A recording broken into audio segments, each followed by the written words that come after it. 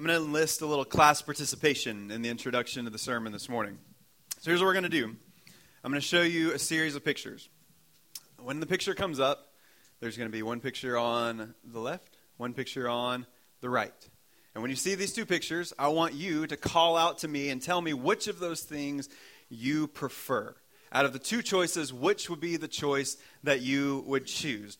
So, Donald, if you would pull up the first picture for me. Cake and pie. Tell me what you like.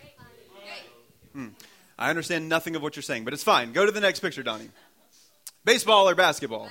Basketball. I'm just going to assume everyone said basketball because that's the right answer. Next picture, please. Oh, is that too is that too soon? Sorry. All right, next picture, Donnie. Finally, mountains or beach? Again, mountains is the correct answer. Now, what I would like to all of us to recognize here is that we all have biases. We all have preferences. We all have favorites. It usually, and you guys were pretty quick there, when you see a picture of two things that are similar but a little different, we can usually make a very quick decision, say, I like that more. In fact, I was judging most of you for your answers, at least half of you on every question, because according to me, you are very wrong, especially if you said baseball, because it's so long and so boring, and they wear their pajamas on the field. It's just a very confusing sport to me. But basketball is so pure and vital and full of life. But anyway, moving on, we all have favorites, and clearly I have a lot. And really, in a lot of circumstances, these can be really helpful things. Life would be pretty boring if we all liked the same things, enjoyed the same teams, enjoyed the same foods. One of the things that makes life so great is the diversity of opinion and the diversity of things that we like. It helps add some color and clarity to our world. Different people have different gifts and different things that they feel passionate about, and this helps bring balance to our community. But of course, things like bias and preference can also be incredibly harmful things, especially when we use our biases and use our favoritism and preferences and use them for the harm of other people. And when we talk about the church is an incredibly unique place. The church is a diverse place, which is an incredibly beautiful thing, but also has the potential to bring out ugly things in people. And maybe you've been in a situation before inside of a church where you've seen people's favoritism or preference, or maybe even at some time it's been you, even if it's not been spoken, where those preferences have caused divisions and difficulties and fights and even brokenness inside the life of the church. But we have to remember that Christian community is about upholding the dignity and celebrating the diversity of each person. And the church is designed to provide a place for all people to come and to feel welcomed, to feel loved, and to know the gospel.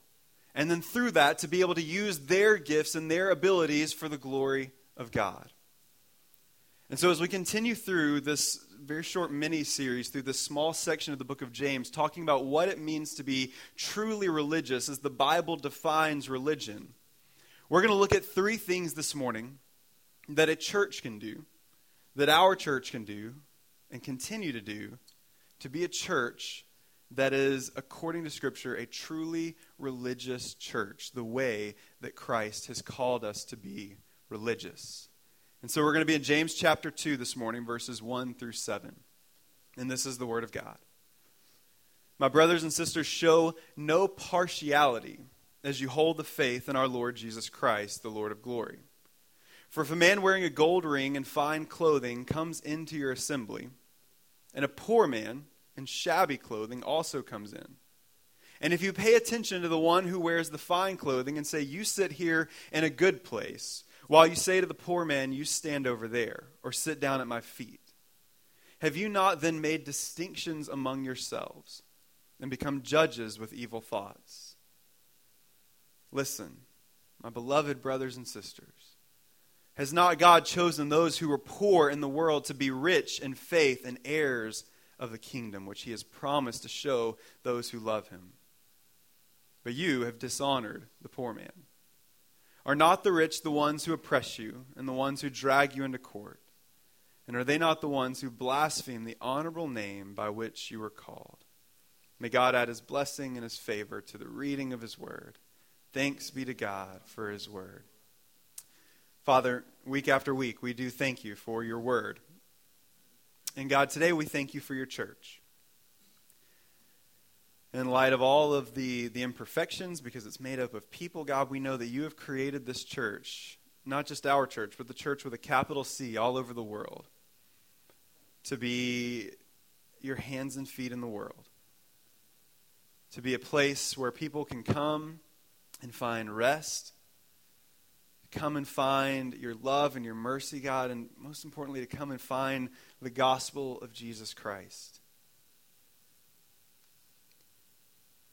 And Father, we just pray that as we continue on in the life of Redeeming Grace Community Church, and as we go from season to season and become more of who you've called us to be, Father, we just ask that this would define who we are, that we would be a place where people can come and find love and find rest, and most importantly, find Christ through the way that we love and through the things that we teach and the things that we say. So God, as we come together as a church, help us to be able to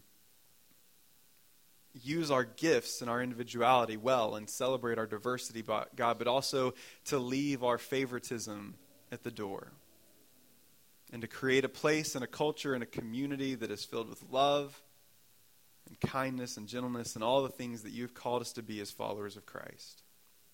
So, Father, we just ask this morning that you speak through your word and that you teach us through your Holy Spirit. And we ask all these things in the precious name of Jesus. Amen.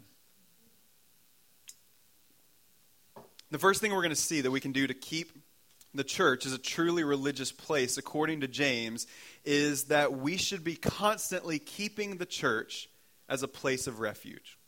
We should keep the church as a place of refuge.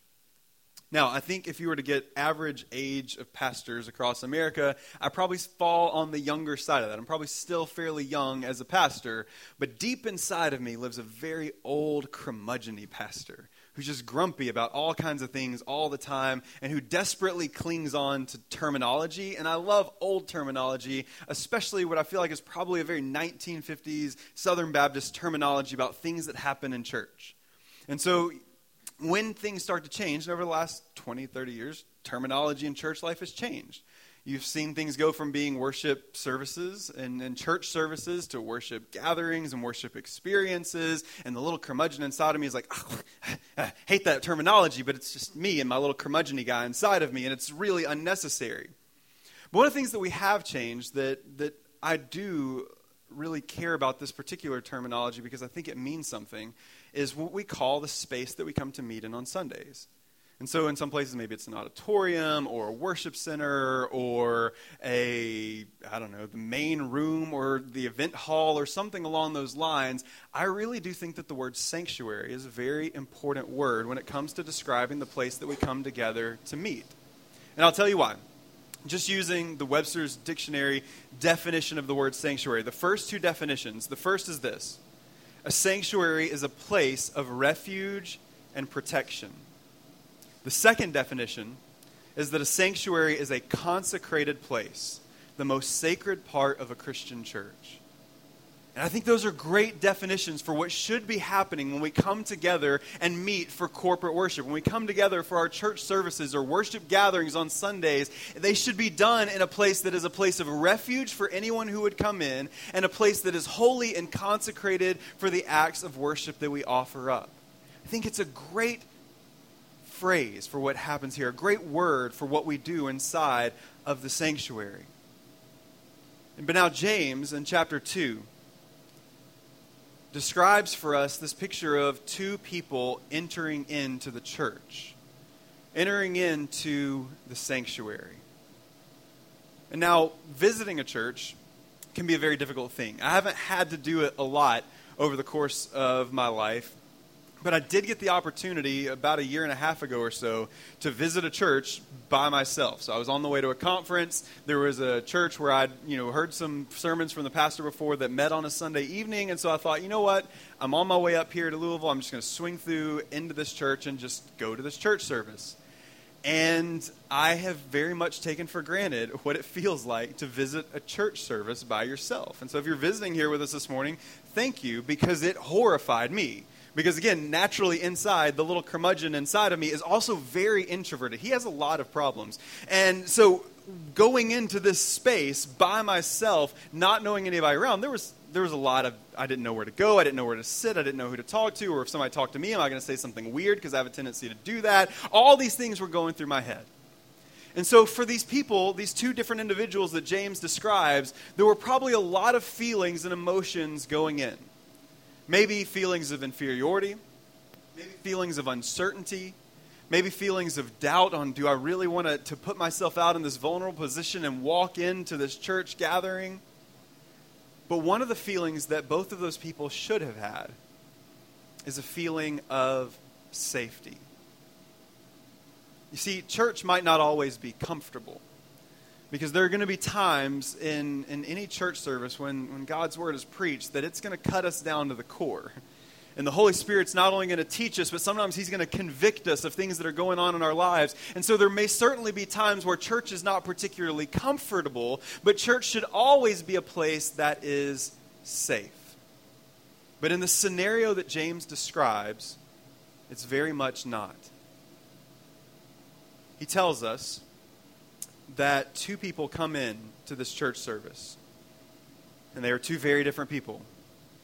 One man is wearing a gold ring and has these fine clothing on, and the other person is a poor man in shabby clothing. And James says that for the man in the nice clothes with the gold ring on his finger, they welcome him to the front. And they usher him in saying, we're so glad that you're here. We're so glad that you're a part of our assembly today. Please, you come and you take this seat on the front row. And you take this seat of honor because we are so excited for you to be here. But for the other man that comes in, they say, you can just take the floor seat, please. And I think it's safe to open this example up, because this would have been the main distinction in the community that James was living in, the people who have a lot of material wealth and the people who do not. But we can open this up to a wide variety of people. This person that gets the special attention doesn't necessarily have to be someone of material wealth. Maybe there's somebody that has a great deal of talent. Maybe it's somebody that we know has musical abilities, and because that's such a highly prized thing in the church, we say, you know what? You come in and we want to use you and we have value for you. Maybe it's somebody who has a certain amount of power in the community. Maybe they're a mover and shaker in the community, so we can't say, you come in, you politician, or you mover and you shaker, you come in and have this nice seat because we want you to feel very important. Maybe it's somebody with prestige or charm or a certain level of celebrity. We can go on and on and on, but in this case, there's one person who seems outwardly desirable for the people of the church and one person who does not. And James says that they're treating these two people very differently. And what James says next is pretty powerful. He says, you say to the man in the fine clothing, you sit over here in a good place, while you say to the poor man, you stand over there or sit down at my feet. Have you not then made distinctions among yourselves? James says, when you do that, what you are doing is taking a knife and cutting down the middle and dividing up the body of Christ that God has brought together. A few months ago, we talked about that through the book of Ephesians, and we saw this miraculous thing that God did through the gospel to bring people together from all different places and to make the church one body with one God, one faith, one baptism, one Lord and Savior, Jesus Christ. He brought the church together and unified it, and now James is saying when you do that, what you are doing is cutting apart what God has brought together. And in chapter 4, the second half of the verse, he gets really personal. He says, have you not then made distinctions among yourselves and become judges with evil thoughts? Basically, James is saying here, when you make these distinctions between people in your congregation, who do you think you are? Do you think now that because you're a church person and that you come to church a lot that you have the power or the ability, or do you even think that now you are God? Do you think that you get to determine who has value in the kingdom of God and who does not? He says, no. That's not who you are. It says, when you do this, all you are judges with evil thoughts. I'm not sure that there are too many descriptions of God's people in Scripture more condemning than this. There are some, but there are not many. This is a hard thing that James is saying to his people. And to me, it throws my mind to the parable of the persistent widow. And I love this parable, and I reference it a lot, I know, but the parable of the persistent widow is about this widow who comes to this judge who is supposed to be able to unbiasedly make decisions and bring justice for people who are in need. And this widow comes, and she wants to have justice because she's been wronged, and the judge doesn't care. In fact, Jesus describes the judge as someone who doesn't fear God, nor does he respect people. And there seems to be a very close connection between the judge and the story of the persistent widow and what James is describing here. Because remember last week, James says that true religion that's pleasing to God is that we care for widows and orphans, that we care for those who are vulnerable and in need. But when we do this, that James is describing here in this story in chapter 2, we're failing at that. Not only are we making ourselves judges with evil thoughts, thinking that we can divide up what God has brought together, but we are not caring for the people who Jesus cared for. We're not caring for the people that James teaches us. It is our true religious actions when we care for those people. We have to remember that Jesus died to unify the body of Christ. That we don't just come together on Sundays for worship because we have the same thoughts and we have the same agreements and we share the same preferences and likes. This isn't a club that we come together because we have this common interest. We come together because we have been united by the blood of Christ. That Jesus offered himself as a sacrifice so that people who were once far off can be brought close together. People who were once enemies could become brothers and sisters in Christ. We see in the story of the gospel that Jesus put himself in danger under the hands of the Roman government so that we could have for ourselves a place that is a refuge for the broken to come into. And when we make these distinctions, we are taking all that work that Christ has done and we are throwing it out the door in the mud. I remember in the church that I grew up in, there was a senior adult pastor, and he would always do the welcome time. And he would ask visitors to remain seated, which I always felt like was kind of a weird thing to do because we'd have this get up and shake everybody's hand time, and we'd have visitors remain seated so you know where they are. And people would be like shaking hands around them and reaching down to them. It was a very awkward posturing thing, but I always kind of appreciated what he said about his reasoning. He said, we're going to ask our visitors to remain seated at this time because the seat that you're sitting in is a seat of honor. Oh, that was pretty cool. Because that seat was a seat of honor not because of who was sitting there, but because someone was sitting there. And that anyone who came into that assembly, anyone who came in to worship Christ together in that place that morning was there because God had brought them there, and that because we were a community, we were going to treat every single person with that honor and kindness. And that should be our desire as Redeeming Grace Community Church. To continue being a place where every seat in our facility, wherever our facility happens to be, is a seat of honor. A place where we welcome all and love all and give to everyone who enters an opportunity to hear the gospel and experience the love of Christ and to be transformed by the gospel, and then to continue that love and that effort by being a place where people can grow in their faith, find their gifts, use their gifts, and be a vital part of the body of Christ. But to do that, we have to make sure to always be keeping the church as a place of refuge for the broken. The next thing that we should do is that we should recognize the gifts of all people. We should always recognize the gifts of all people. Now, we should always pay attention to what Scripture says, but I think especially when the Bible says listen, we really need to pay attention. And in verse 5, James says, "Listen, my beloved brothers and sisters. Has God not chosen those who are poor in the world to be rich in faith and heirs of the kingdom which he has promised to those who love him?" Now, I think one of the most harmful, harmless statements ever uttered in the Christian life, and I know this is true because these are things that I've said myself, is when we look at someone who maybe is a musician, an athlete, somebody with a lot of celebrity or prestige, if we look at that person and we say, oh, if only so-and-so would get saved, think about all the amazing things that they could do. And now usually we say that at a very good place because we obviously want all people to trust in Christ and know the grace and mercy of God and the power of the gospel. But when we say that, what we're communicating is this is a person who has the power to be influential in the kingdom of God in a way that other people are not. And there's some danger in that philosophy. Because what we begin to do in our minds is to separate people based on what we think that they're able to do and say this person has a lot to offer the kingdom of God while this person might have something less to offer the kingdom of God. In James' example here, it's a rich person who the people would have thought, oh, this person can bankroll everything that we do.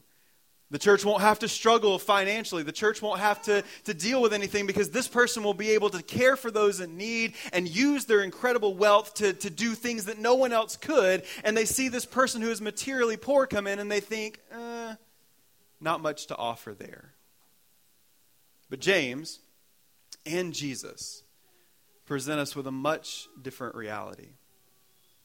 Remember in the Beatitudes, Jesus says, blessed are the poor, for theirs is the kingdom of God. And in the story of the rich young ruler, when the rich young ruler comes to Jesus and wants to know what it takes to have eternal life, of what it takes to come into the kingdom of God, Jesus confronts him with a reality that is too difficult.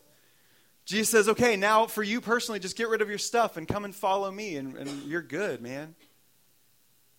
And the rich young ruler walks away sad, and Jesus offers this really hard truth, and he says it's easier for a camel to pass through the eye of a needle than for a rich man to enter into the kingdom of God.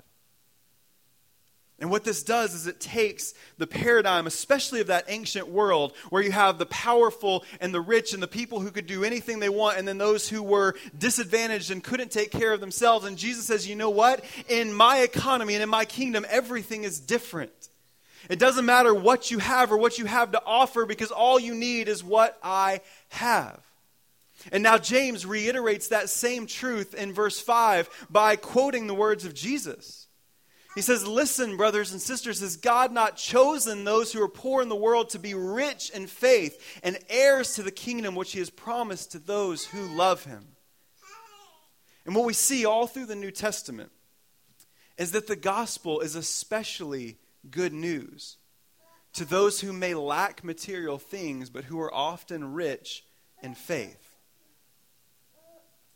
We see an example of how God sees things in the Old Testament in the anointing of King David.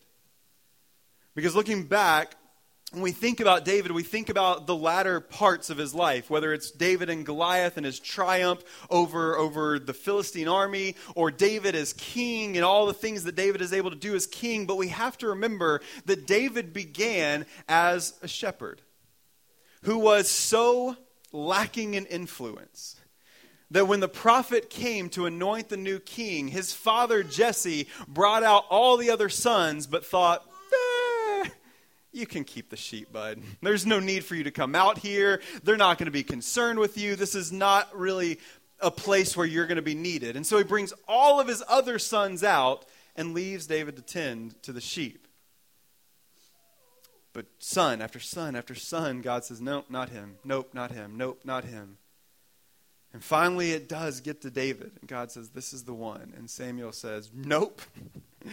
The prophet Samuel's like, God, I don't think you're right. I know you're the all-knowing God of the universe who created all things. And I'm a prophet, so I have very good theology, so I understand all these things. But I have to take a time out here because I believe that you're wrong, because this is a scrawny little shepherd. And that guy over there, he looks far more kingly.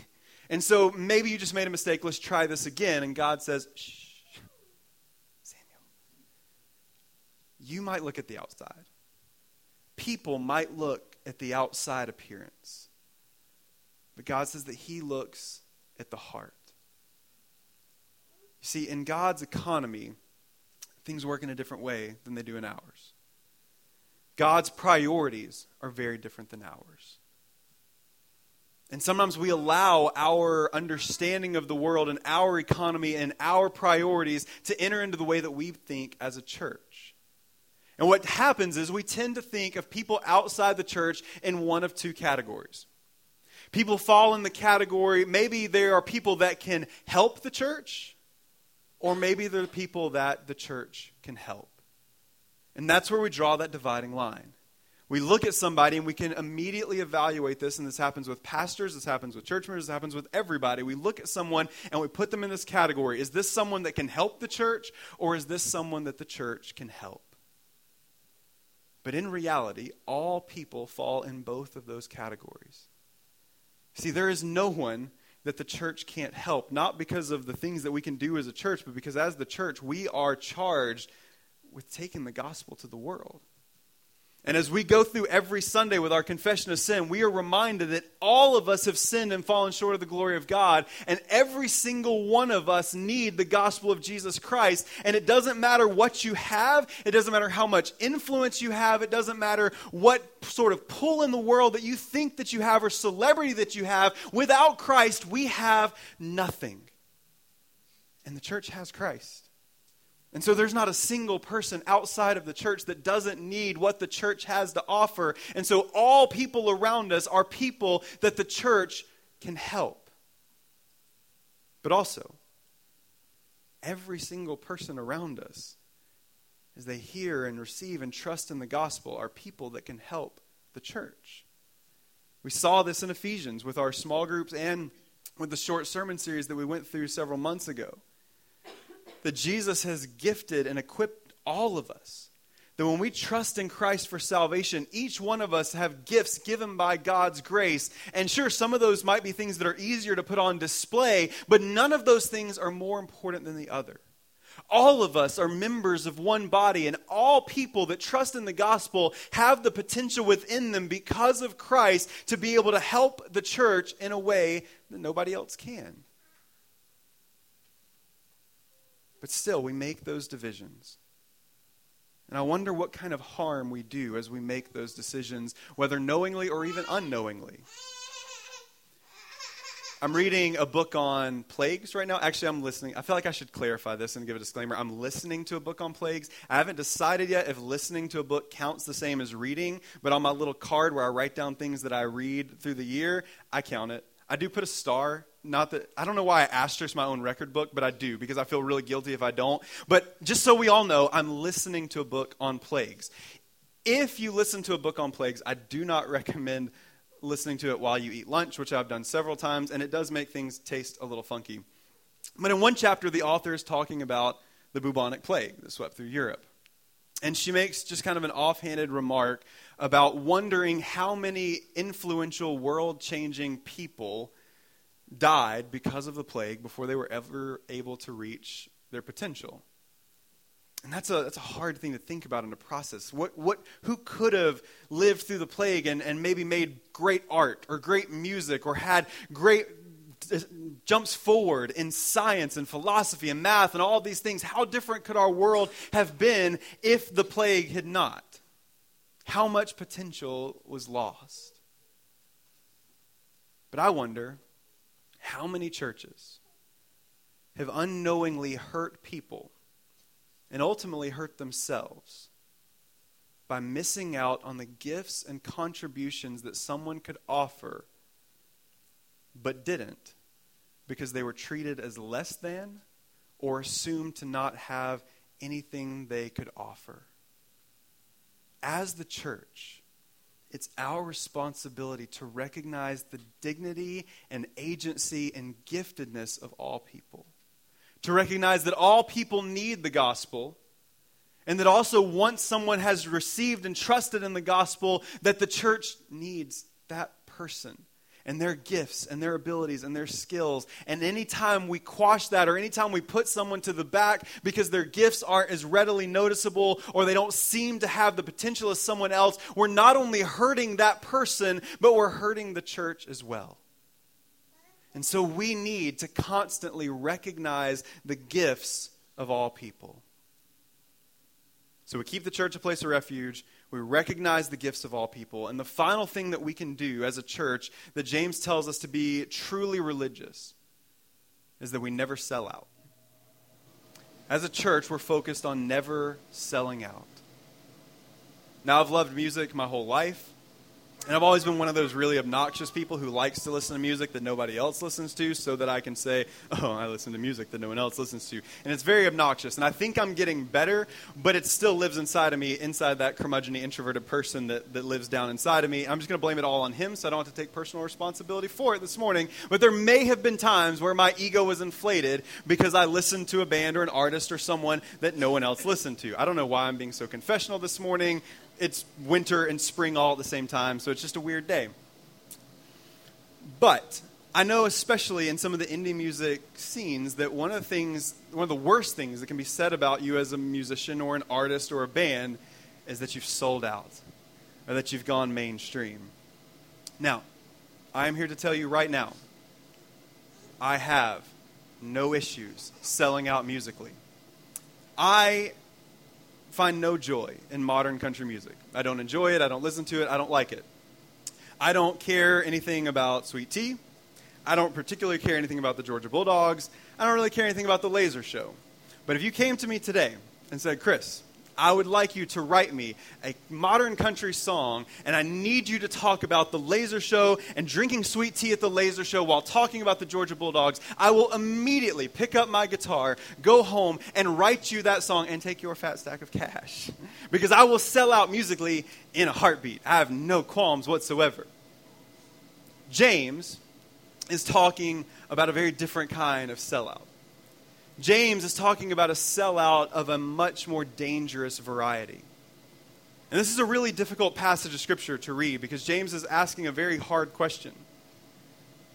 He says, but you have dishonored the poor man, and are not the rich the ones who oppress you, and the ones who drag you into court, and are they not the ones who blaspheme the honorable name by which you are called? And right there in verse 6, he says, but you have dishonored the poor man. And I don't know what the list of words are that should never be used to describe a church, but I assure you that dishonoring someone, that's on that list. That should never be the way that someone feels when they come into a church, that they have been dishonored. But that's exactly what happened in this scenario that James is describing. And so instead, what they have decided to do is to side with and exalt their oppressors. Now, again, this seems like a very harsh thing, and this isn't just a condemnation about anybody who happens to have material wealth. In this first century, especially around the culture that James was living in, what happened a lot of times is some of the more wealthy people in society would actually bring, or as James says, drag people into court that had less than they did.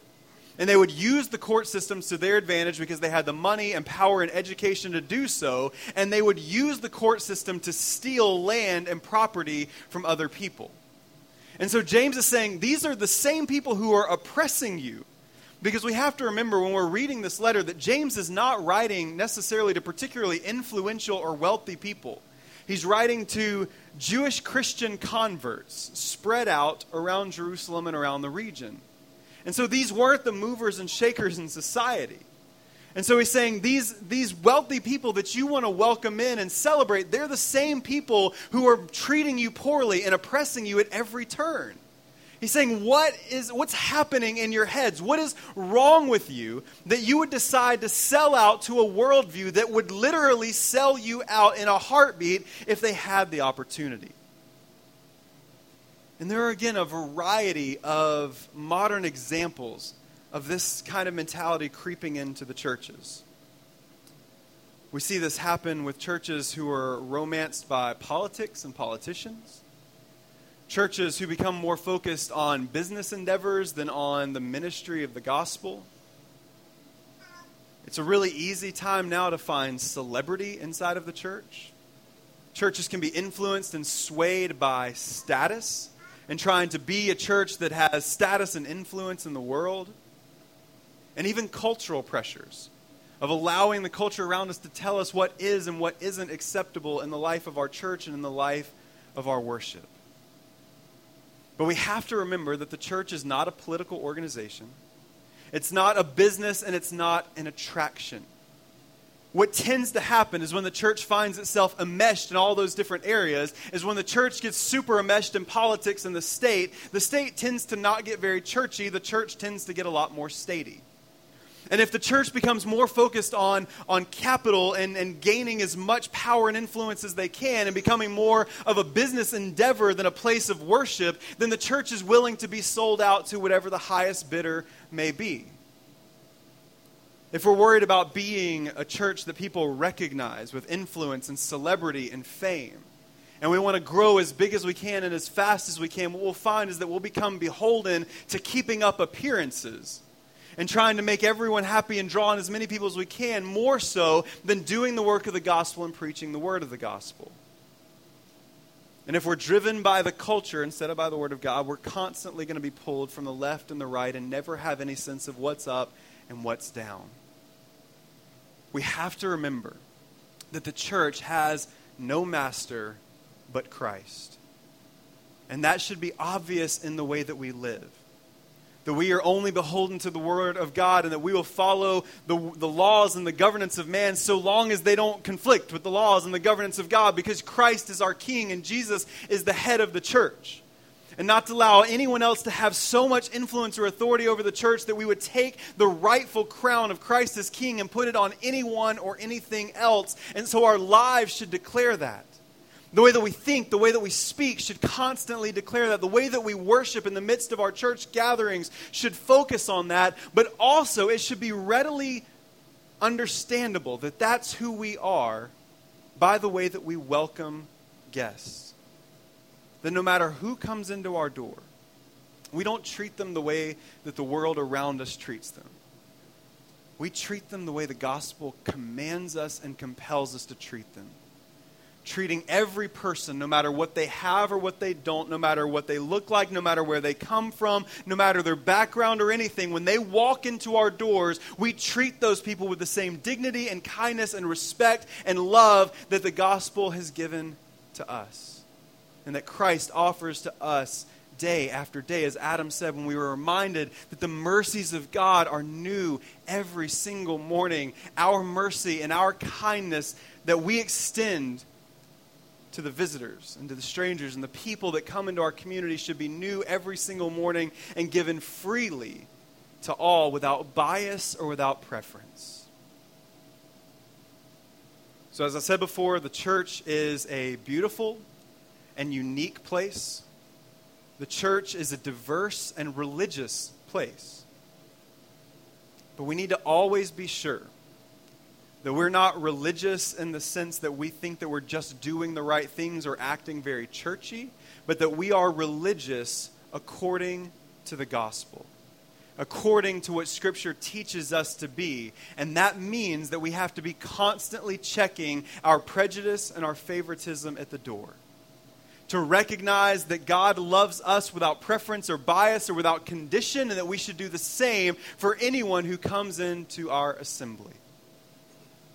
The church, while at times may be uncomfortable for each and every one of us, should always be a place that is safe, life-giving, transforming, encouraging, and sanctifying.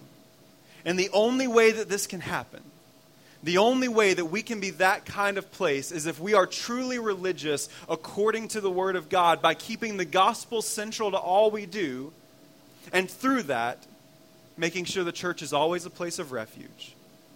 That we recognize the gifts and agency and dignity of all people who are created in the image of God by a loving God. And that we recognize that we can never sell out as a church. That we should always be focused on that mission, on making disciples of all nations, of loving the poor and the needy, the widows and the orphans, the rich and the famous, and everybody in between. To share that love of Christ unconditionally, no matter what, at all times. And so as we have our entire existence, let's continue to commit to be that kind of church where the redeeming grace of God is evident to everyone who enters in to our doors.